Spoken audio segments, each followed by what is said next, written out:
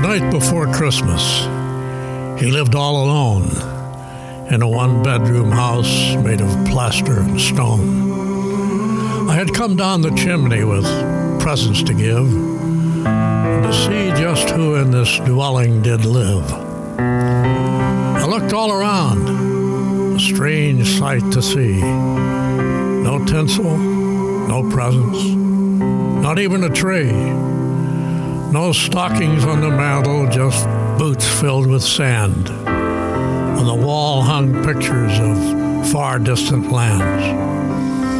Medals and badges, awards of every kind. A sobering thought came alive in my mind. This house was different. It was dark, it was dreary. I had found the home of a soldier. I could see that most clearly. The soldier lay sleeping, silent, alone, curled up on the floor in this one-bedroom home. His face was so gentle, the room in such disorder, not at all how I pictured a United States soldier.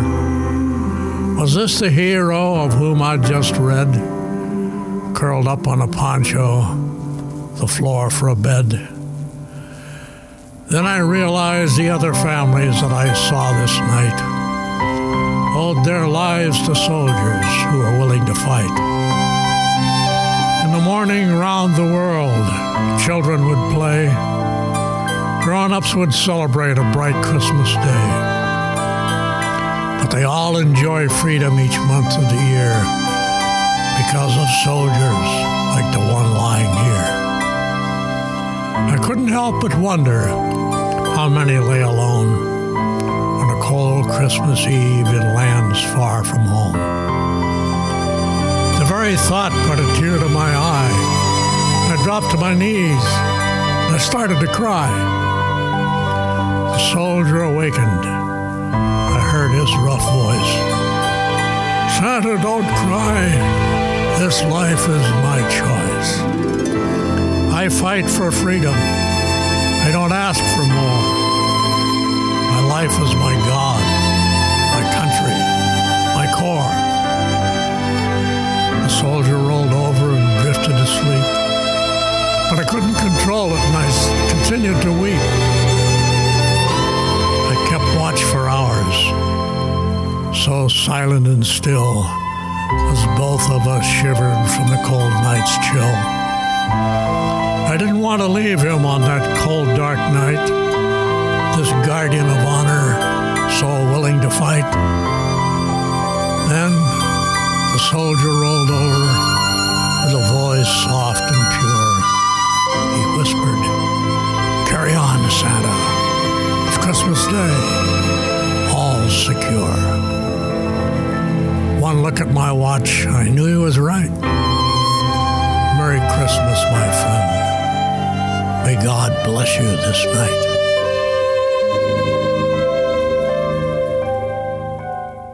The SITREP podcast is sponsored by Black Site Studio, the creators of incredible pre-colored terrain. Whether you're looking for terrain in 28 or 15 millimeter, they have a wide selection just for you. No matter the type of game, Black Site Studio has exactly what you are looking for. They have new releases all the time, and their catalog continues to grow. So the next time you're considering new terrain, jump over to Black Site Studio, and you will find just what you need. Remember to let them know you heard from us. Black Site Studio, the official sponsors of the SITREP podcast.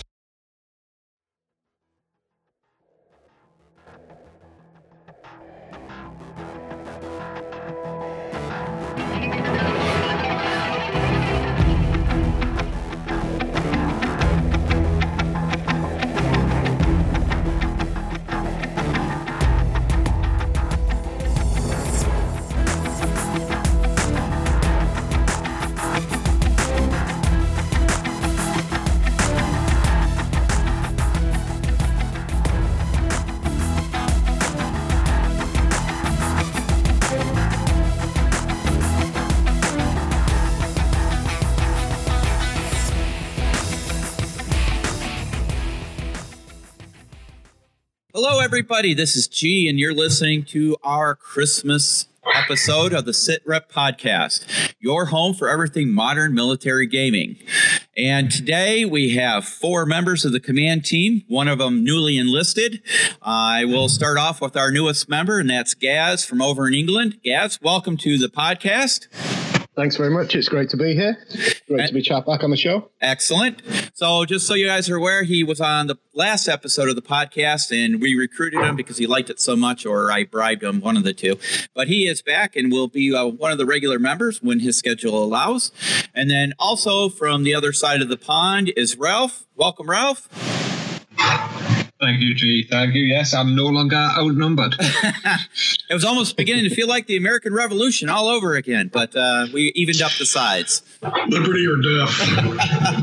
And that voice is our historical guru and game master and Big Jim Oriskany from sunny Florida. Hello, everybody. And then as I am G, and we are ready to rock and roll for this holiday episode, and this will be the final episode of the podcast for 2019. So let's go ahead and get started with some news first, because Ralph just put into my ear that No, I wish we had our own miniatures, but I have not got that far yet. But good old Spectre has some new releases, right, Ralph? Yeah. Yeah, they do. They just it was done yesterday. They've announced 1, 2, 3, 4. There's 5 new miniatures. There's a double set and a lot of singles, and it's all for the African range that they do. So these are support elements for African nomads. So that's an RPG and a PKM, I think it is. Okay.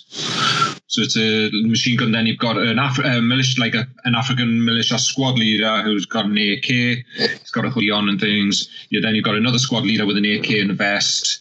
And then you've got a warlord who's holding from the picture, looks like an M16 with an M203 underneath. And then you've got a crew member called Crew Member India, and it's an African. He's in like a baseball cap and things, but it's for the technicals. So if you wanted to start putting, instead of having the Middle East technical gunners and things like that, that's a lot of their range. They're starting to do things within the African element that they created as well. And they were announced yesterday. So it's just before Christmas.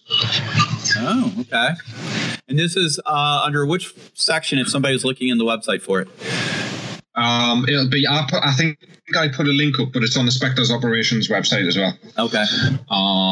But if you just go to Spectre's website, generally they'll be on the front page there. But it's nice to they showed off these greens. I think about a month ago, maybe a little less. Okay.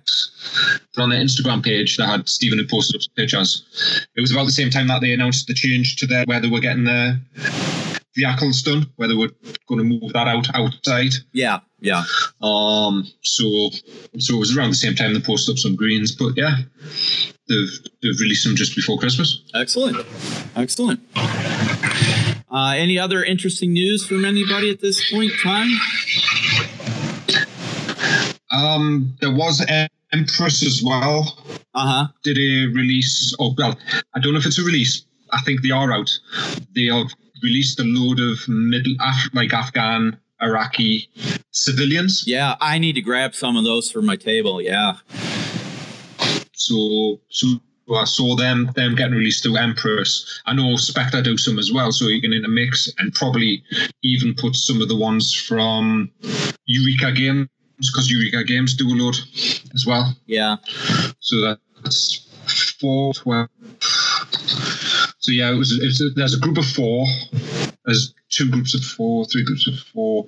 There's 3 groups of 4, and then a bunch of guys on and a guy on board a bike with a pillion.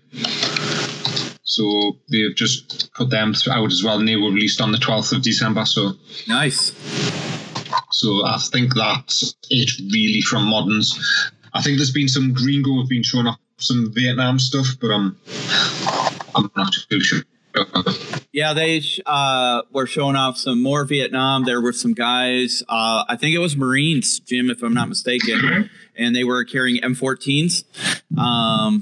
So, early Vietnam. Right. So they look really nice. I tell you what, Gringo 40 is making some amazing minis right now.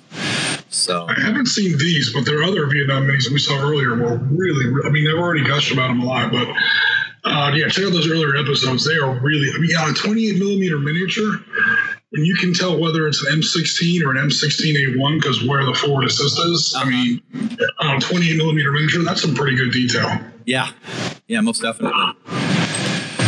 So another bit of news, there's a special going on Sarissa Terrain, Sarissa Precision to be exact.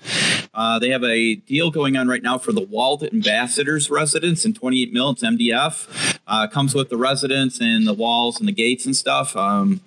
It's like, I don't know, it's a really pretty reasonable one because right now is that new session that we all like to call Spend G's Money, which I'm doing literally as we speak.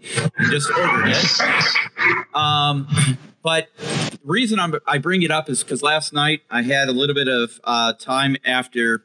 I apologize. I was supposed to live stream. This would have been Friday night, but we had what's called Joint Commission in the hospital.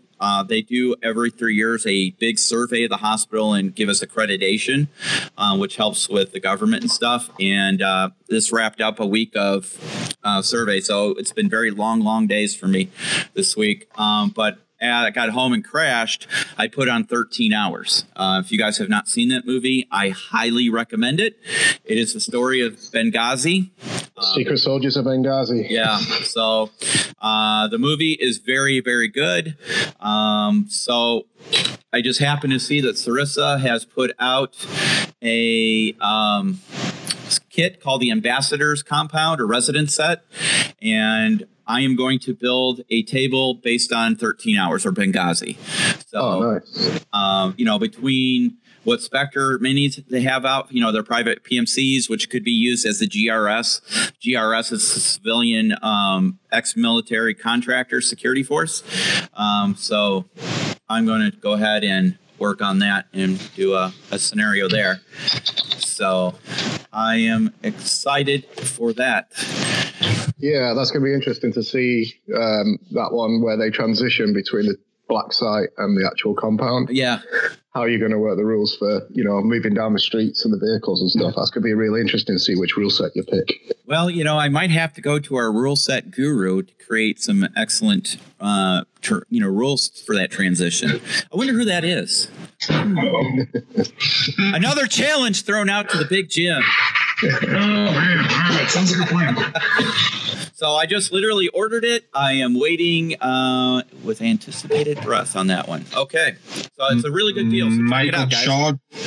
Sorry, G, but Michael Charge on his blog put up, I think he ordered it and he's got it laid out. Uh-huh. So you can actually see roughly how big it is because it's quite a meaty, it's quite a size as well once you've got it all built with the walls around it and stuff. And you could extend it as well because they do sell the walls separately, and so you could if say for example you had enough space, you could extend it and buy another couple of buildings and just build it out to be a full-on compound. Yeah, well, I'm gonna have the other thing is and the other thing as well is not only would the sort of the Spectre sort of undercover and the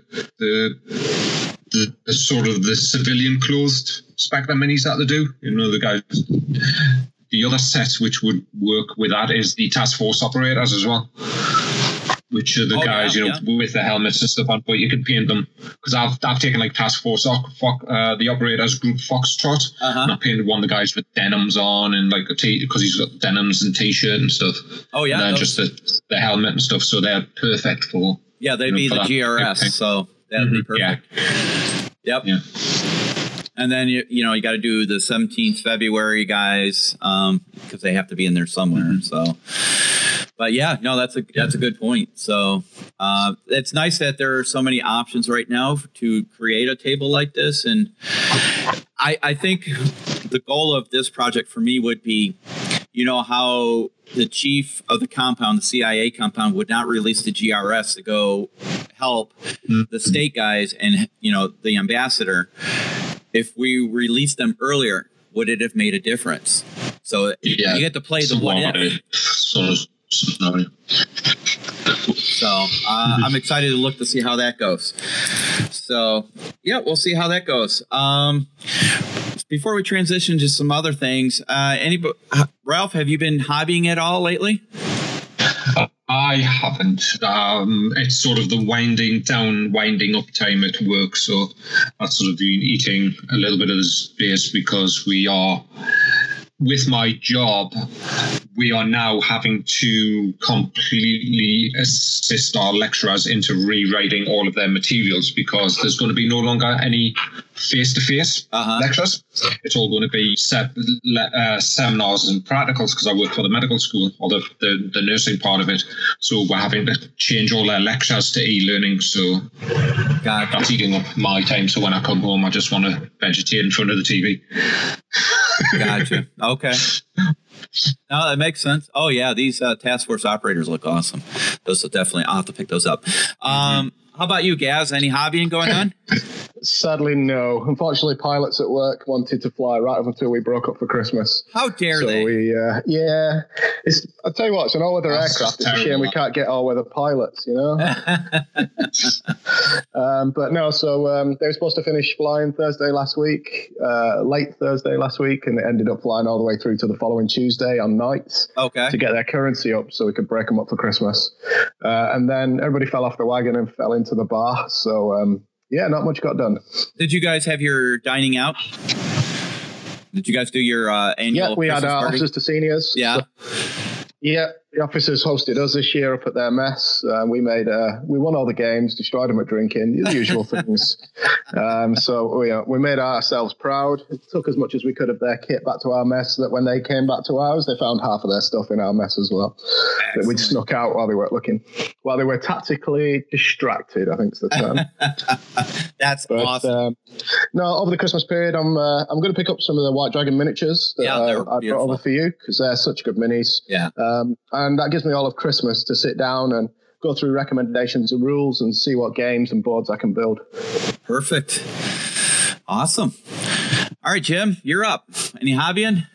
Actually, a little bit. My Marines are finally done. I've pivoted over to my Iraqis for 1991 Gulf War Desert Storm. Playing around with a few other projects, and like we'll probably get to later, we've been giving some play tests to Contact Front. So we've had a little bit of hobby over here on this side. Excellent. And for me, obviously, Jim and I did Contact Front. I think you've created an excellent system to test minis over distance. It was good to watch. It was good to watch. I mean, okay. So I know we're going to talk about it, but I still am stunned that you were able to create that entire map and the miniature graphics within 24 hours. I threw out the challenge to you. You didn't copy them from somewhere. You created it. So about 95% of it, yeah. Yeah. The secret sauce is if you ever get into graphic design, save everything. Never ever delete a file. I mean, I don't care how many thumb drives or external hard drives you have to buy. Save everything, and then what you can do is when something like this comes up, you can repurpose previous assets and put it together. Yeah. So over time you build up a big library, and before you know it, if you keep them in the right format, so you have the right software, you can just take stuff that you've used for something else. Like the Taliban and the excuse me, the Taliban and the U.S. Army figures that we had for that game, and also a big part of the map were actually just previous assets from HJ House, which in turn were previous, things taken from other projects, taken from other projects. So, I mean, I didn't sit down with a sketch pad like at 4 p.m. Saturday, and by 3 p.m. Sunday we were gaming. If you save everything, you will eventually build up a big enough asset library where you'll be able to get things like this turned around in pretty quick order. Yeah, it was really good. So other than that, hobby wise, I just worked on the White Dragon miniatures that Gaz so kindly gave me. And I'm really looking forward to that. I got a couple of Kickstarter games in. I know they're not modern, but I have to speak to them. Jim, have you ever heard of Worthington Press Games? Actually, no. Not you need to check them out. They are basically Hex Encounter games. It's a company that produces games now, and I got. You got me so far. Okay. One of them I got was Custer's Last Stand. It was a Kickstarter last year, so I backed at it because it's Custer, and I love the Old West, and so I got that one. And then the other one I got was Victoria Cross. What do they call it? The Victoria Cross 2, the enhanced edition. And it comes with the Battle of Rorke's Drift and Isla Nuana. So that one is more, it's not Hex Encounter, it's zones. So you're building, you're using it's counters, but instead of using hexes, they use zones. Because you're at such a large scale, especially with Isla Nuana. So I am really excited to get those on the table and play those over the next few weeks. So other than that, that's pretty much been my hobbying. So let's transition over to a quick talk about what we did with Contact Front. So, as you guys know from our last podcast, we gave a very brief overview, review, if you will, of the rules of Contact Front. And we did put out the disclaimer that we had not actually physically played the game. It was just our precursor review of the rules and our comments and, just based on what we saw. We had a couple people contact us and say, your eval was based at 28 mil and the rules are based on 20 mil, but they are scalable, et cetera, et cetera. We understand that. We totally get it. Our comments, if you will, obviously are our own opinion. They were never meant to bash anybody. If anybody took it that way, we apologize, but I don't think we did. But we realize that. But our point was ranges in modern games, they're kind of not necessary because modern weapons, but for playability, we understand it, right? So to be fair to the game, Jim and I threw out to Jim on a Saturday and I said, Jim, let's put together a live stream because, at the time I don't think you had anything really planned. And I said, let's try and do Contact Front as a live stream. Jim being Jim goes, that's a challenge, I accept. And by 2 p.m. my time the following day, he had a game board done. He had pieces created and the tables were already up and everything was ready to go. And we played a game of Contact Front. Jim, do you want to take it from there and tell us, what your thought process and, your impressions? And, I know we didn't play the full rules or, the objective, the hidden objectives, but you want to take us through it? Oh, sure. Okay. So, we wanted to give a try at Contact Front. Now, obviously, G is up in Chicago and I'm down here in South Florida, so I couldn't get on a plane and, bring a table up there. They don't fit very well in the overhead bins. So what we do instead is we set up a game board, a virtual game board, and then we create what passes for miniatures. They look like a miniature would look if you're looking at them from above or whatever. Complete with little bits of gravel on the base and the whole 9 yards. The point is, especially when you're trying to test a game, is make sure the table's the right size, make sure the miniatures are quote unquote the right size. And so forth. And then take the rule book, and what we're able to do through a shared desktop experience is actually play the game.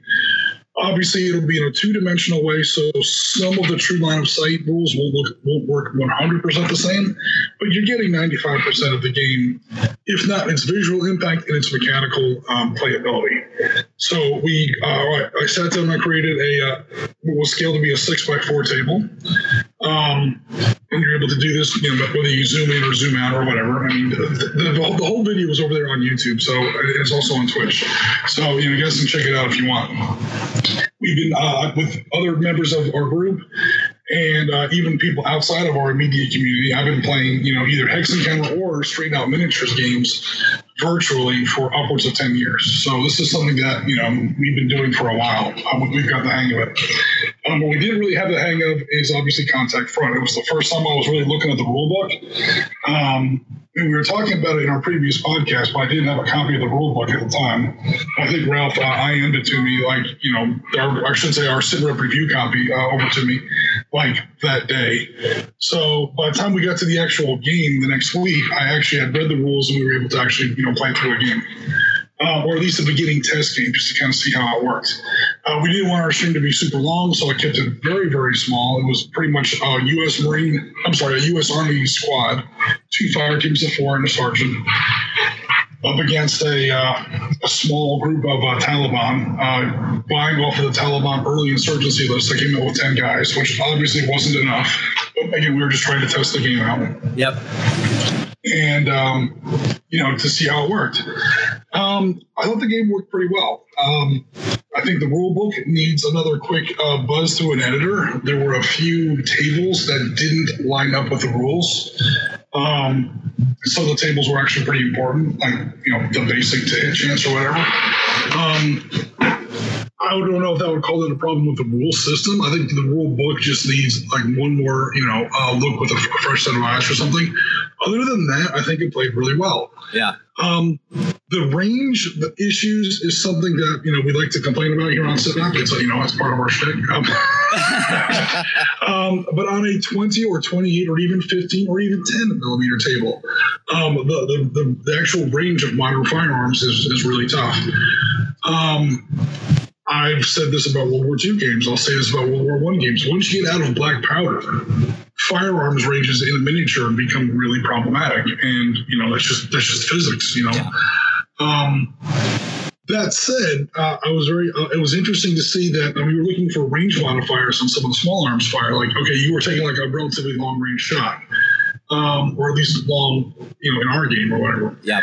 And we're like, okay, I see where you have this chance to hit, but then, okay, I'm at this range bracket, that range bracket. The area fire, or I should say in that game, the section fire table is very range dependent. There's this chance within 20 inches, there's this chance within 30 inches, there's this chance within 40, 50, whatever. And I was like, okay, where is that for regular, like, individual aim fire? There isn't one.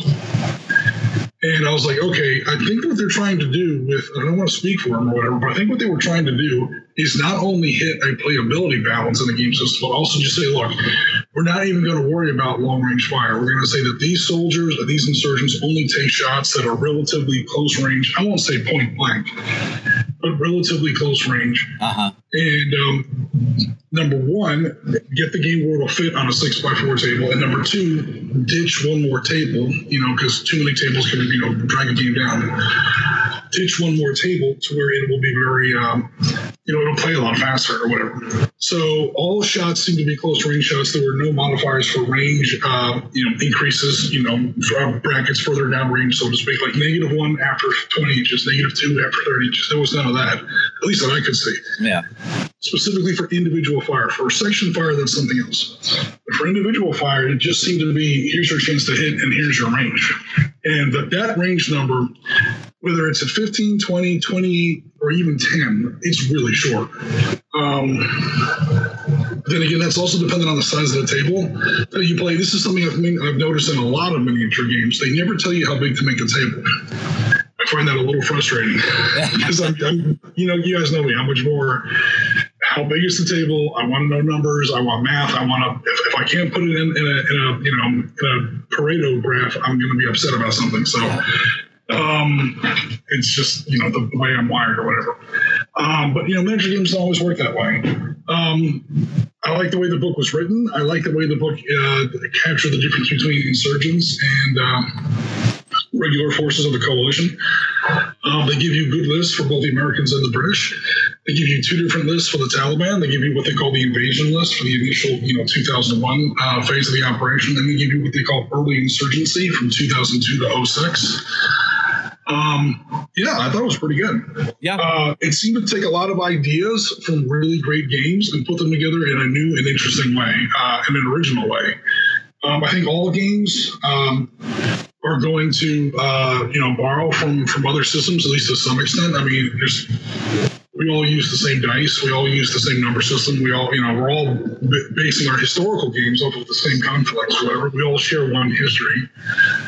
As far as military history goes, so the challenge is to put it together in a way that's new and at the same time bring something new to it, and that's definitely what Contact Front was doing. It was taking a little bit from Battle Group, taking a little bit from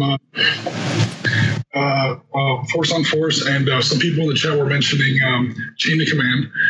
But where it was, I think, succeeding was putting it together in a new way, and then on top of that, adding a great deal of Afghanistan-specific elements to their system, to include IED, searching for suicide bombers, rules of engagement, friendly fire, what to do when civilians are around. Some situations that look more like police missions rather than straight out kinetic military missions or whatever. Right. Go and kill the bad guys, kill everyone, let them sort it out later. There were some missions that were definitely not like that. And that was the one thing that we regrettably didn't get to do in our first play test was the objective system. The objective system and the campaign system for that game seems really well thought out. And they really did a good job at making the game not just here's the blue team, here's the red team, may the best man win. Right. There's a lot more, there's a big metagame layer on top of that, and there's a little bit of subtext underneath that. You would have to do like a full playthrough to try that out. And I'm not saying that we couldn't do that virtually. I don't know if we could do that on the stream because it might be like a 4 or 5, 6, 7 hour stream or whatever. But we could maybe break it. D-Day. We did D-Day. Yeah, that was 9.5 hours. I haven't heard from one of those guys since, so I don't know if I killed them or not. That was a fun game. But it's, it was a great game. I think the game system is definitely off to a great start, and it'll be interesting to see where it goes from here. Yeah, I agree. But I would definitely like to play another game with the actual objective system in it. I think we could do it. I think we could do it because I would like to give the rules, a fair shake as far as they intended it to be played, not just straight on combat like we kind of did. Gaz, you watched the stream. Yeah, I did. What did you think? I obviously have quite a unique sort of perspective on it. It's it seems to have obviously been written by somebody who's ex-military in the British forces. So a lot of the examples, a lot of the narratives to it. It's very British. Yeah, it's struck very true with what I'd expect an NCO to say and how bad I'd expect an officer to be or how good I'd expect an officer to be. I thought the perspective of the game is quite unique. It's from a platoon commander who's being trained to go on ops. So everything really is a fibula. It's, it's a fighting and built-up area. It's scenarios that you would play out prior to deployment. Mm-hmm. So I think keeping that in mind when you play the game as well, it makes it even more interesting from the perspective of these are the situations somebody with no experience could end up in. Okay.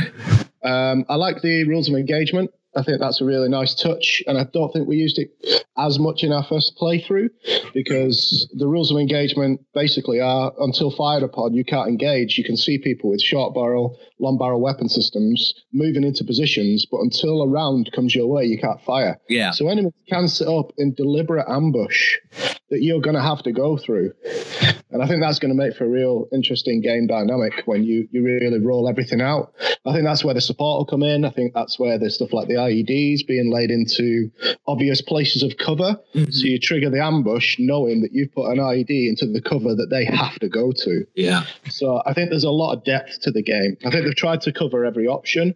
In doing so, there's a lot of tables at the end. I think the big thing it's missing at the moment was the index, just a keyword index to fire back and forth, because it's a lot of information. And to be fair, the tables are pretty good. There is a couple of, bits that need tweaking, but they cover pretty much everything in the tables. But hunting for a rule is much more problematic. Yeah, I didn't really have. Then I come from a different background. I never really had a problem with how many tables there were in the game. That's because you come from Avalon Hill generation of. I was going to say my first game was Rise and Decline of the Third Reich, and I got that for like my 11th birthday, so that explains a lot about how I turned out. I think it's not so much the amount, but if you compartmentalized each section. So if you'd have gone to combat, it would be or assault or what was it? Blood, kill, kill, kill.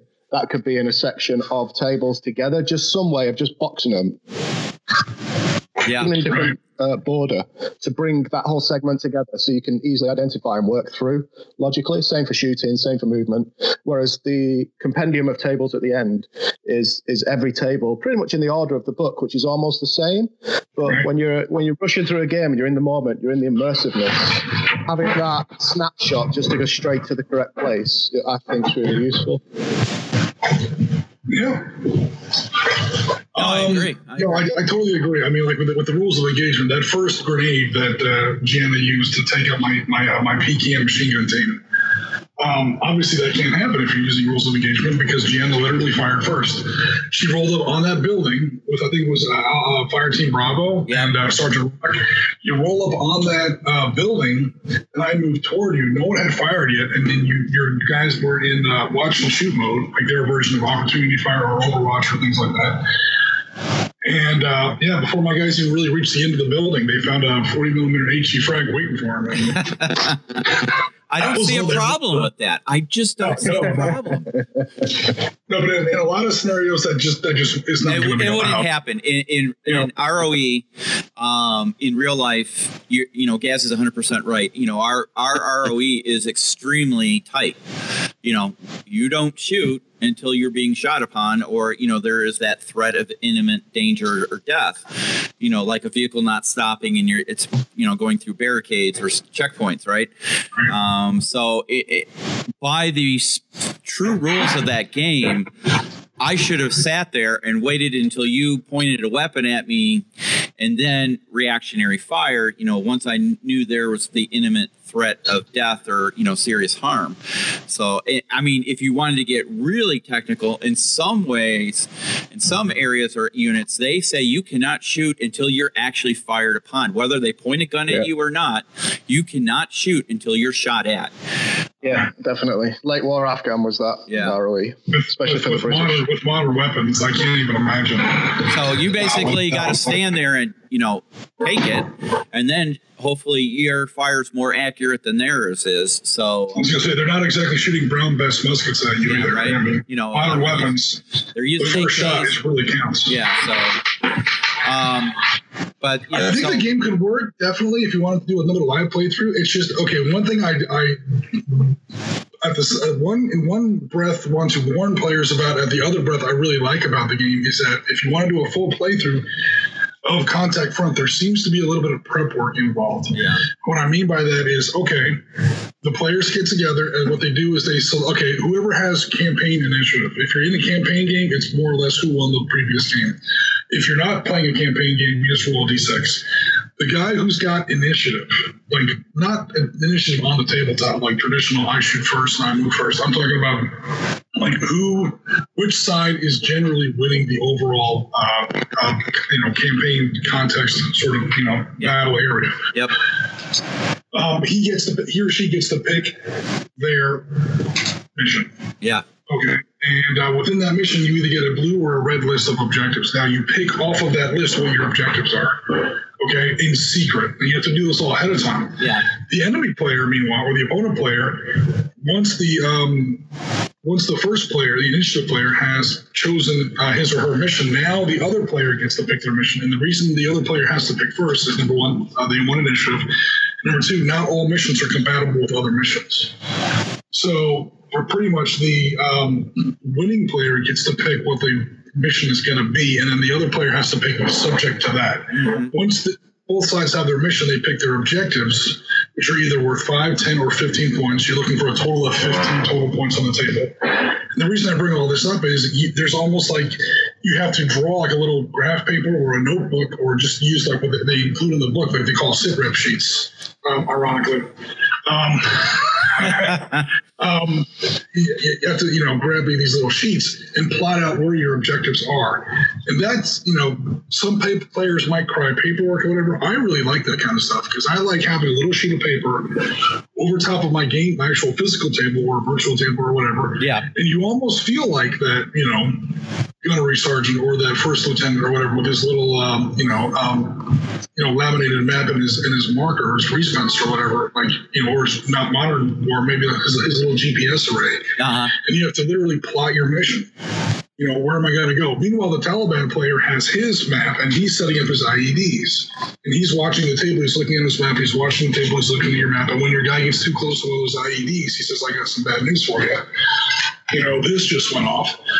and all this is handled, off the table or whatever, and then the game plays out, and then afterwards, the players compare their objectives with how many they actually got, how many they did. Remember, you don't know what the other players' objectives are. You're not completely in the dark because you know what missions are on the table or whatever. And within that mission, you have that designated list. That list only has a certain number of choices on it. Right. And once the player does a couple of moves on the table, you can kind of tell what he or she is trying to do. You're like, okay, he's definitely not going for this one. This one's no. This one, he's already accomplished one 5-point objective. So I know he's not doing these other 15-point objectives because, again, you're only looking for 15 points worth of objectives. He's accomplished one 5-pointer. That means there's only either 2 more 5s or a 10. That means I can knock off all these other 15s. There's that meta game that I was talking about that's not even on the table. But it does involve a little bit of prep work ahead of time, and there would be that element to it. But that's the one part of the game that plus the support options are the parts of the game that we didn't really get to in our initial test playthroughs. Yeah. So I think we should definitely give it another try if you're up for it, Jim, to give it to the true spirit of the game itself. So I'm all for it. If you're up for it.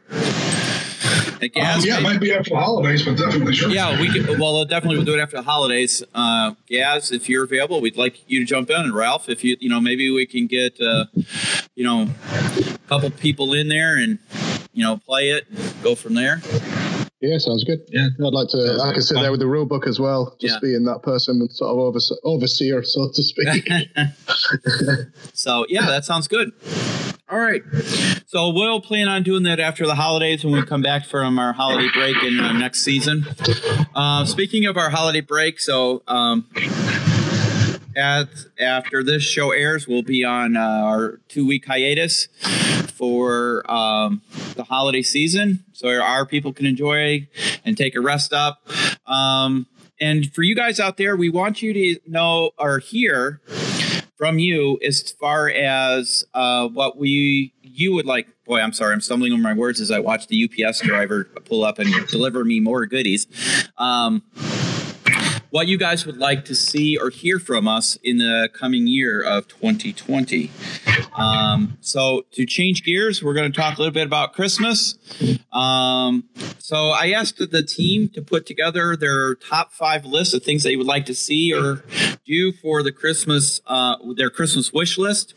Does anybody would like to go first? Otherwise, I can kick it off if you'd like me to. Silence. Go ahead, G. Go for it. All right. So I'm gonna example. Okay, here we go. So I'm going to start from my 5th and work to my number 1. Okay, so my number 5 is work on rules for simultaneous. I need more coffee. For American or English? I don't know. Yes. Oh, here we go. Here we go. Shots fired. Here we go. Coming from the new guy, he literally joins the team right before we go on Christmas vacation. Welcome to the team.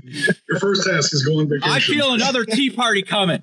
All right. So work on rules for simultaneous player actions. So I've talked about this on and off for the last since we started this podcast. I want to create a rule set where both players do their actions at the same time. So I still want to do that. I think that would create an interesting dynamic to gameplay where you've got people moving and there's, combat at the same time, just like it would be in the real world. Obviously, at times you're not doing that. You're sitting, you're waiting for them to make a move, vice versa. But there are times when you're making your moves, and the battlefield is not static; it's dynamic. So trying to make that dynamic as well. That's my number 5. Number 4. Paint all my miniatures. Ha! Oh, it's a Christmas miracle. I know, right? So actually, I did refine it, and I put paint all my modern miniatures. All righty then. So that's just as big a goal as anything else. By which year? By the end of 2020. Is that by 2025, G? I think by the end of the millennium. You guys are a bunch of comedians. By the end of 2020, and it didn't help, I just ordered more miniatures from Spectre as we were talking about Spectre. So to make it achievable, why not put the list up on the 31st of December of what you've got that day? Okay. And you just count everything to that point. Oh, that's a good idea. It sounds like a challenge, Gaz. Yeah, that could be. I will do that. Put up list. Okay. But remember, G, you've got the North Tag stuff coming as well. I know. In 2020. Yeah, but 10 millimeter vehicles are nice. I mean, it's like you can do an army in an afternoon. Yeah. So, all right. So I will put up my list, and if any of you chickens are up for the challenge as well, we'll see. Number 3. Create my jungle board for my Spectre Jungle Ops, for my Drug Lord, my Drug Lab.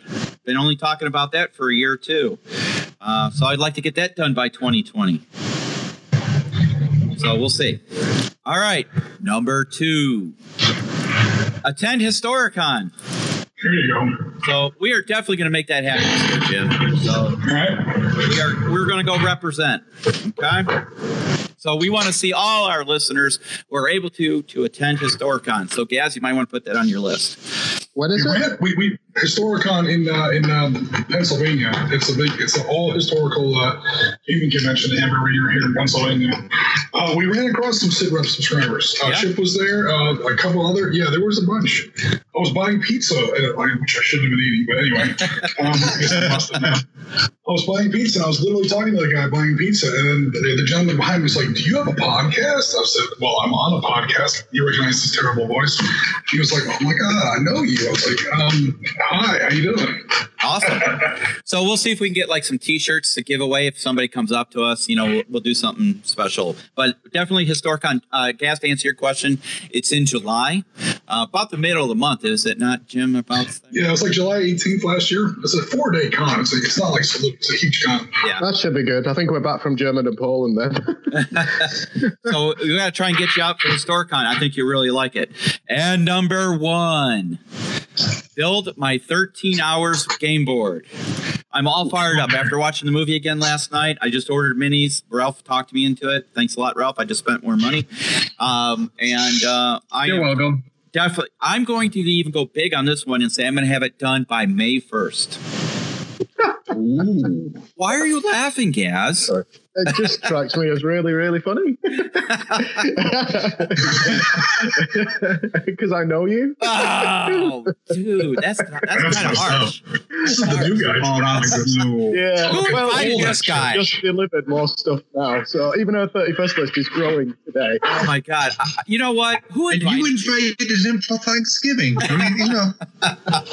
I'm a keyboard warrior. I'm always very polite when I'm actually there. Now I'm at the other end of the country. I'm okay. Oh, Lord. Well, guys, that is my list. So I have a challenge to put up my project list on December 31st for 2020, which I will do. You can check that out on our Facebook page. And I will post it on our Patreon page as well. So please, if you thought about supporting us, please check out our Patreon page. And as Gaz so kindly pointed out, I should put the links in the podcast notes to our Patreon page. So I will do that because I guess I failed to do that previously. Gaz, in all seriousness, didn't you start a project over on Tabletop roughly like this, where it was like, like a year-long project or something like that, or Tale of Gamers? Yeah, we've put a pitch out there to see what the community response is on Tabletop for like you say, a year on Taylor Gamers, where they add in the keywords as a hashtag so we can see the pool of people and what they're working on for 12 months. So a really good way of tracking a project, tracking your paints, having a structured goal for each month or each couple of weeks, depending what your hobby time is. I think it'd be a good way for us all to log everything without us having to build the site to do it. And I think modern, if you're doing modern, that would be a perfect one because you can scale it to what you want based on the actual miniature scale, I suppose. Because if you're talking 28 mil, 20 mil, then maybe you're just looking at skirmish forces, and 12 months is plenty of time really to go to town on that, build a board, everything else. And if you've got more hobby time, then look at all the ranges where you can get full armies. You know, Team Yankee, other options where you go down to 6 mil, 10 mil, whatever you want to do. Yeah. That sounds awesome. So maybe I'll put a project on there for Modern as well. You could do with a British rifle platoon and some insurgents to have some large engagements against. Excellent. Yeah, I like that. That's pretty awesome. Okay, who would like to go next? Oh, God. I will. All right, go ahead, Ralph. Excitement. Yeah, you know what, Ralph? You are the most energetic, excitable guy I have ever met. Real brave. He's Englishman are real brave. There's emotion. Well, I tell you what, this new guy's throwing trash. You know, we have a nickname for new guys. You know, we in the airport we call them cherries.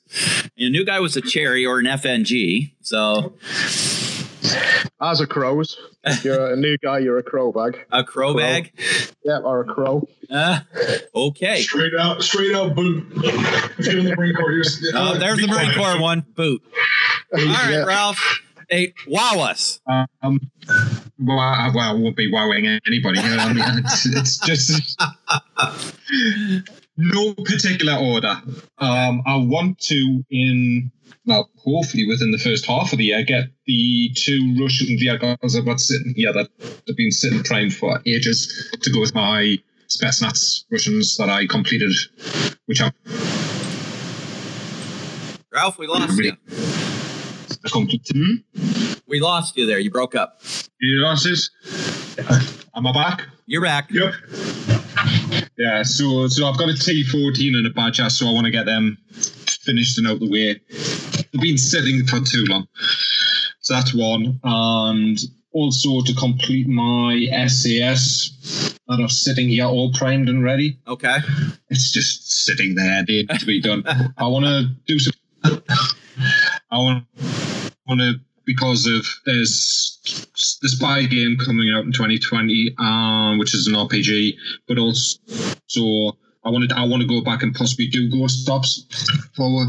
So I want to try and get that written thing done as well, because there is a second edition of Ghost Stops coming in next year. He's doing a new Kickstarter, so do some get a little bit of writing done. Other things, I'm more of the whole looking forward to seeing what's actually coming from the different groups, the gaming companies. Yeah, I'm intrigued about what's coming from Spectre. That really does, especially with them moving their vehicles, as we said, to sort of an outside. And they said there's going to be some new vehicles and stuff, so I'm really interested to see what's coming from them, especially in their miniature set as well, because there's a couple of the sets of miniatures that they've done. I'd love for them to do some more SWAT guys, like breachers and things like that with the battering rams and, the breaching kit. And even a police SWAT K9 unit, which I think would be really nice as a miniature set. So things like that. I'm also toying with the idea of putting together a board. There's some 3D printed terrain out there that's actually, you can buy the STL files. Okay. So you sell the STL files to sell the printed ones. Yeah. There's like a destroyed hotel and things like that. It's all modern. They've got a downed drone and things like that. So I was thinking of getting some of these bits, pinning them up, and having possibly a 3x4 board done that I can put it on with some kit. Yeah. Continue with what we do here. Cool. Excellent. Continue on what we do here, where we tout and sell modern gaming to the wider community. That's right. Make it awesome. All right. Make it awesome, yes. Make it awesome. Okay. Jim, how about you? All right. My first thing is, let's see, for Christmas list, if I understood the parameters of the question correctly. Number one, now that my Marines are complete for 1991 Gulf War, I want to get my Iraqis done. My Iraqis are built, or at least the vehicles are built. They're primed, they're base colored. I'm now putting on a wash, which is never fun.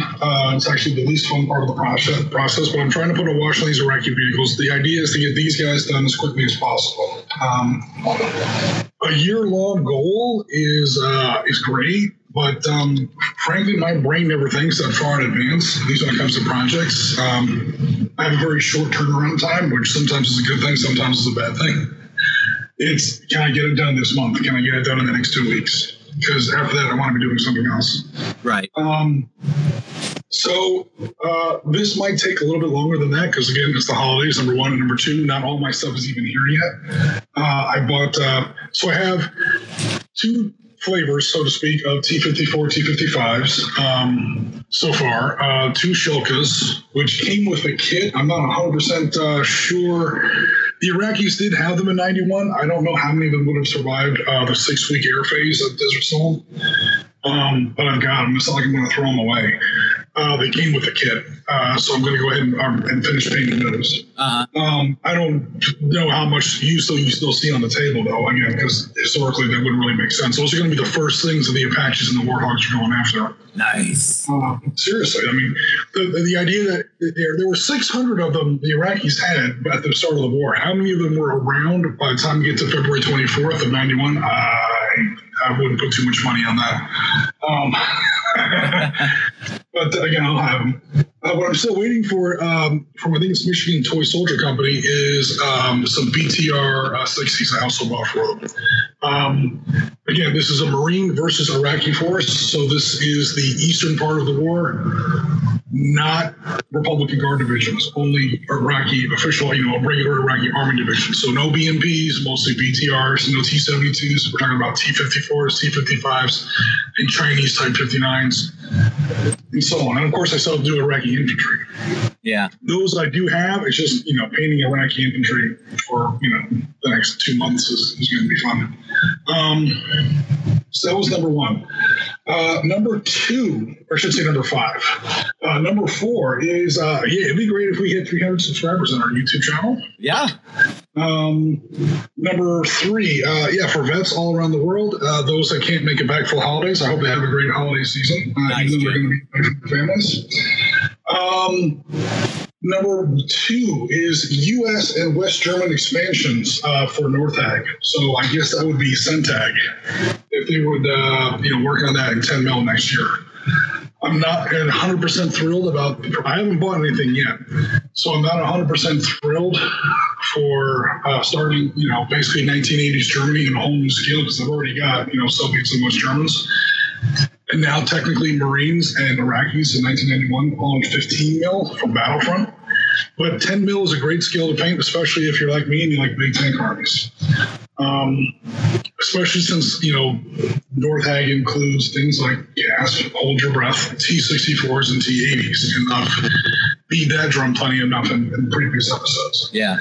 So if sometime next year or two they made an expansion, again, it probably wouldn't be Northag at that point. It would be Centag. We're looking at U.S. 7th Corps, the West Germans, get some Leopard 2s, M1s, M1A1s, M113s, Bradleys, so on and so forth, all in 10 mil. I think that'd be awesome. Oh, yeah. So that's number two. And number one, we had G's Impossible Christmas Miracle that is just not going to happen. So here's my Christmas Impossible. Wait a minute. Here's my Christmas Miracle Impossible. It's just not going to happen. I want episode 9 to actually be good. Oh, I want episode 9 to actually be good. I'm not. It's a candle in the wind. There's so many factors stacking up against it. But if we're making Christmas wishes, I just hope it's good. I don't know. I think The Mandalorian's been fine up to yet. Episode 9's bound to be okay. Can I pass? The data does not support that. Interesting. All right. Nice list. Nice shout out to the vets and the active duty. Nice job. All right, guys. It's on me now, is it? It is. Come on, new guy. So top 5 then. So obviously coming to the channel, I want to have a bigger input into the channel. That's definitely number 5 to the podcasts. Helping you guys out, doing more content, and and bearing some of the load. Really. Well, thank you for that. That'll be very cool. Number 4, quite new to moderns. Been around the military a lot, but not actually been around the modern wargaming scene much. So Christmas is going to be great. It's going to be a week-long break of searching websites, looking at scenery, tables. Pinterest is going to be getting used and saved from a lot, and getting around all the hobby stuff. The great thing is I've got you and this community to sort of feed me the good information and the bad information about what to steer away from and what to sort of lean towards. So number 4 is get involved in the community and get a real feel of the overall scope of what modern is at the moment. Awesome. Number 3, an airbrush. I'm going to be picking up an airbrush at some point soon. I'd like to bring that into 2020 and get that into do some vehicle work, laying down some base colors, and hopefully maybe getting a few on camera so we can put up some, how I learned tutorials, get that into the community for other people wanting to go down that path. Yeah, there you go. In addition to that, I'll be looking at other tutorials. So, by other people who have been there and done that. And maybe giving links out to that or where I got my information from to have a good pool of interest. Number 2, I definitely want to pick up some White Dragon stuff. I'm basically looking at doing sort of 4 areas of gameplay. I want a snow area, suburban, compound in arid, and woodland. And to try and get a good scope of what modern is, I'm going to break that down into doing 1 every 3 months and the associated forces. So for the compound and arid, like I said, with White Dragon, the British and the insurgents, or the Taliban, it's not the right term, but insurgents is what I would call them. That's going to be my forces for that. So I'll be digging into the scenery for that and how to build a table. So probably something like a 3x3 skirmish. For the snow one, I'd like to do US-Russia. So, where some of the main fleets have dropped off troops, and there's a bit of a ground, back and forth, maybe through Georgia or the Ukraine. So that'll be, modern forces, modern equipment, with a bit more leaning into the points to bring in some other assets, APCs, maybe even a main armor battle tank. Awesome. For the suburban, I'd like to do North Korea and US militia. I'd like to play the Red Dawn. I think that's got a lot of potential. I was going to say, we just kind of blended from moderns over to fantasy genre, but that's okay. Keep going. Well, it's something that, has been out there in the community for a while. I'm pretty sure it's supported for the forces. And if not, I could take US Special Forces from a number of ranges to make up the militia. So I'm pretty sure there's a lot of people with guns in America. And there's quite a few with body armor, be it from service or for personal protection. So that's a really nice one. And then for the woodland, I'd like to hark back to maybe a downed pilot in sort of the Bosnia region. Okay, where you've got mixed forces. So, a couple of crew downed on the ground. You roll to see if they're injured, and they're basically trying to make it to Checkpoint Charlie, get out of there. And on their heels are dog teams, snipers, scouts, woodsmen, and you're going to have some sort of command decisions to make. You've got some assets to play with, and maybe some agent handling, guys on the ground there to assist, put supplies out. So make it a bit of maybe a few game narratory. So the game boards won't be as large, but what you achieve on them will be very important. Awesome. That sounds really good. I would, guys, if I was you, I'd have a look at Spectre. Yeah, definitely. That one as well, because on the Spectre Facebook, when Spectre Facebook group first started, somebody put out a board that they'd done, and it was a river, so I think it was 3 foot by 2, and it was a stream going up like a mountain, and it was basically a group of, I think they did SAS at the bottom, and they were running, basically had to traverse up the 3 foot table, being chased by a hunter force. Yeah. Well, I know we did a bit of escape innovation because we work with pilots, so I understand a lot of what we're taught. Like getting in front of dogs, you really can't lose a good dog tracking with a tracker. You need to be sort of changing your routes, making the dog do 360 sweeps, making sure you're not double back, and get something like, it depends on the dog, depends on how many hours ahead before the scent breaks down and they can't pick it up. Bloodhounds is a lot longer than, say, an Alsatian. But yeah, it makes for one, interesting board making, two, some interesting rules, and as a narrative, you know, it could be that you only get through the first level before you get captured, taken away. But and then the final one is just to, you know, absorb everything, have a good year, balance my hobby so that I don't try and do too much and not achieve all. Yeah. Not like you, G. I was waiting for it. Dang! Oh, you got that thing again. I let you shoot my guns. Dang!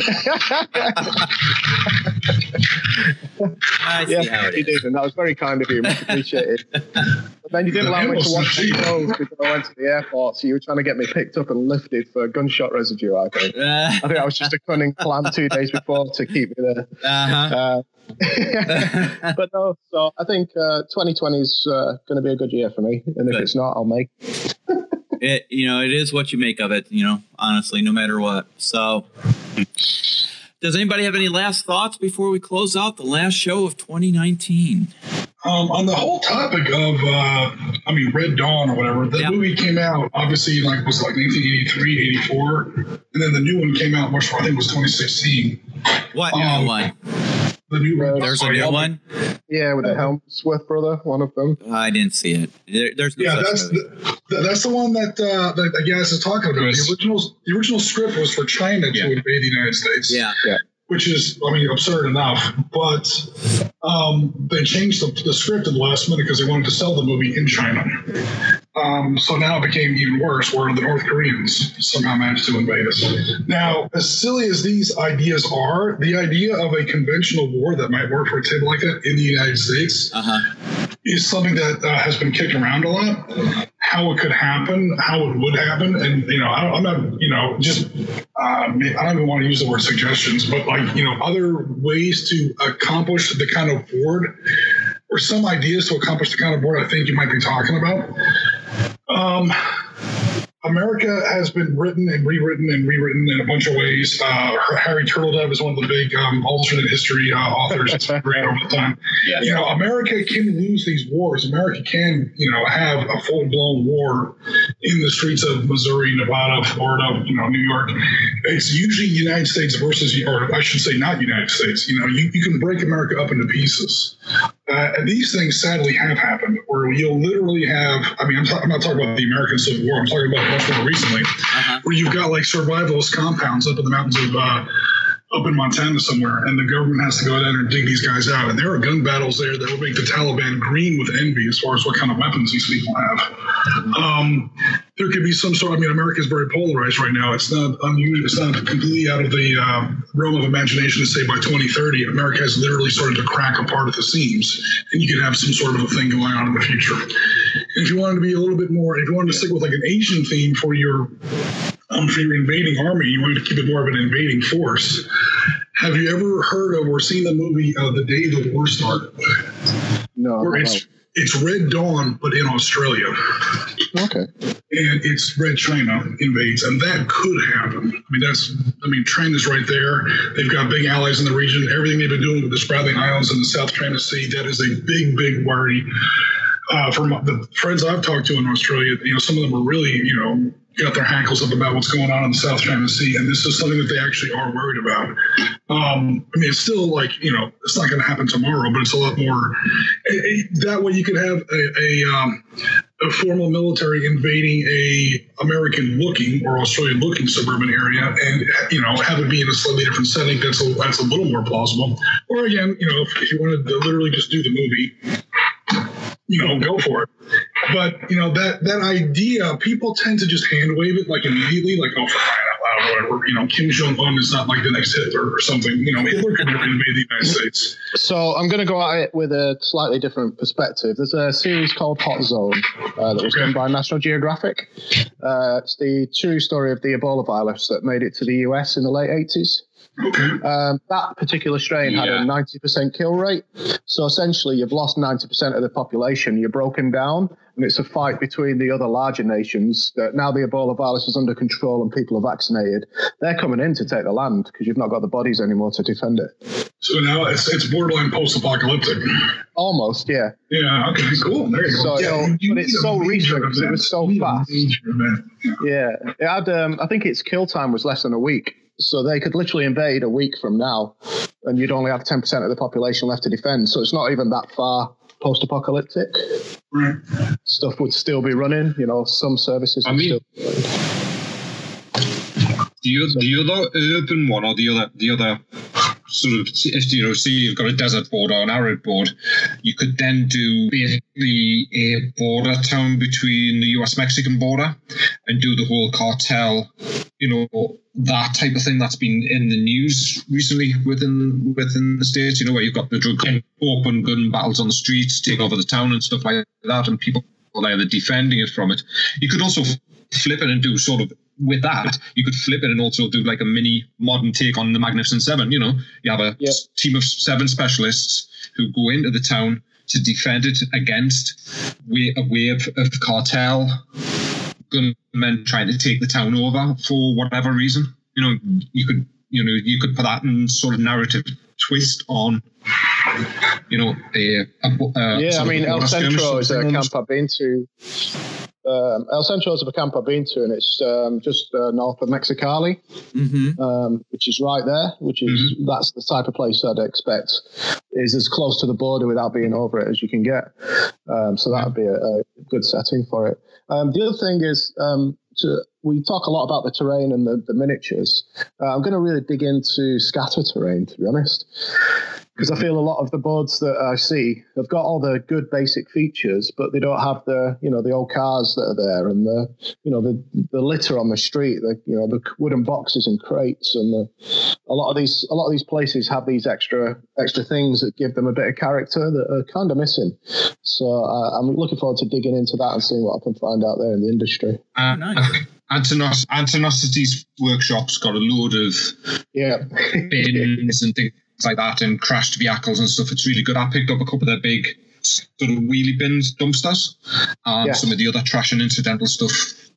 There's so much now. Really there. I don't know if you would use it on an American nice board. Resin and Americans. I don't know if you would use it on an American table, because American streets are pristine. We have absolutely no trash on any of our streets. Our streets are. Sarcasm, Jim. Really good. Awesome. All right, guys. Well, we're going to wrap up this episode. We want to thank all our supporters on Patreon and all you guys who follow us on whatever channel it is that you listen to us on.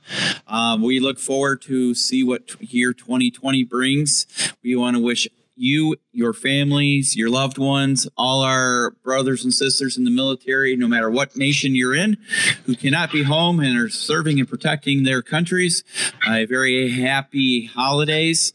And for the rest of the command team, we just want to hope that you get a full year of great gaming in. As a quick reminder to our Patreon supporters, make sure you're sending us your mailing address so we can get out your gift. I'm not going to tell you what it is, but it has something to do with a quaint little saying. Keep a long story short. So guys, until the next time in 2020, we look to bring you some more live streaming. Maybe an op center somewhere in there. Maybe, Jim. Maybe. Oh yeah. Well, we are building new miniatures, so we have some new photos available soon. And some obviously live streaming gaming. We're not going to have any formalized schedule for the next couple of weeks, but you never know who could jump on to do a live stream just to keep things fresh and exciting. So until the next time, guys, you guys have a happy holidays. We'll see you in 2020. Thanks very much for listening.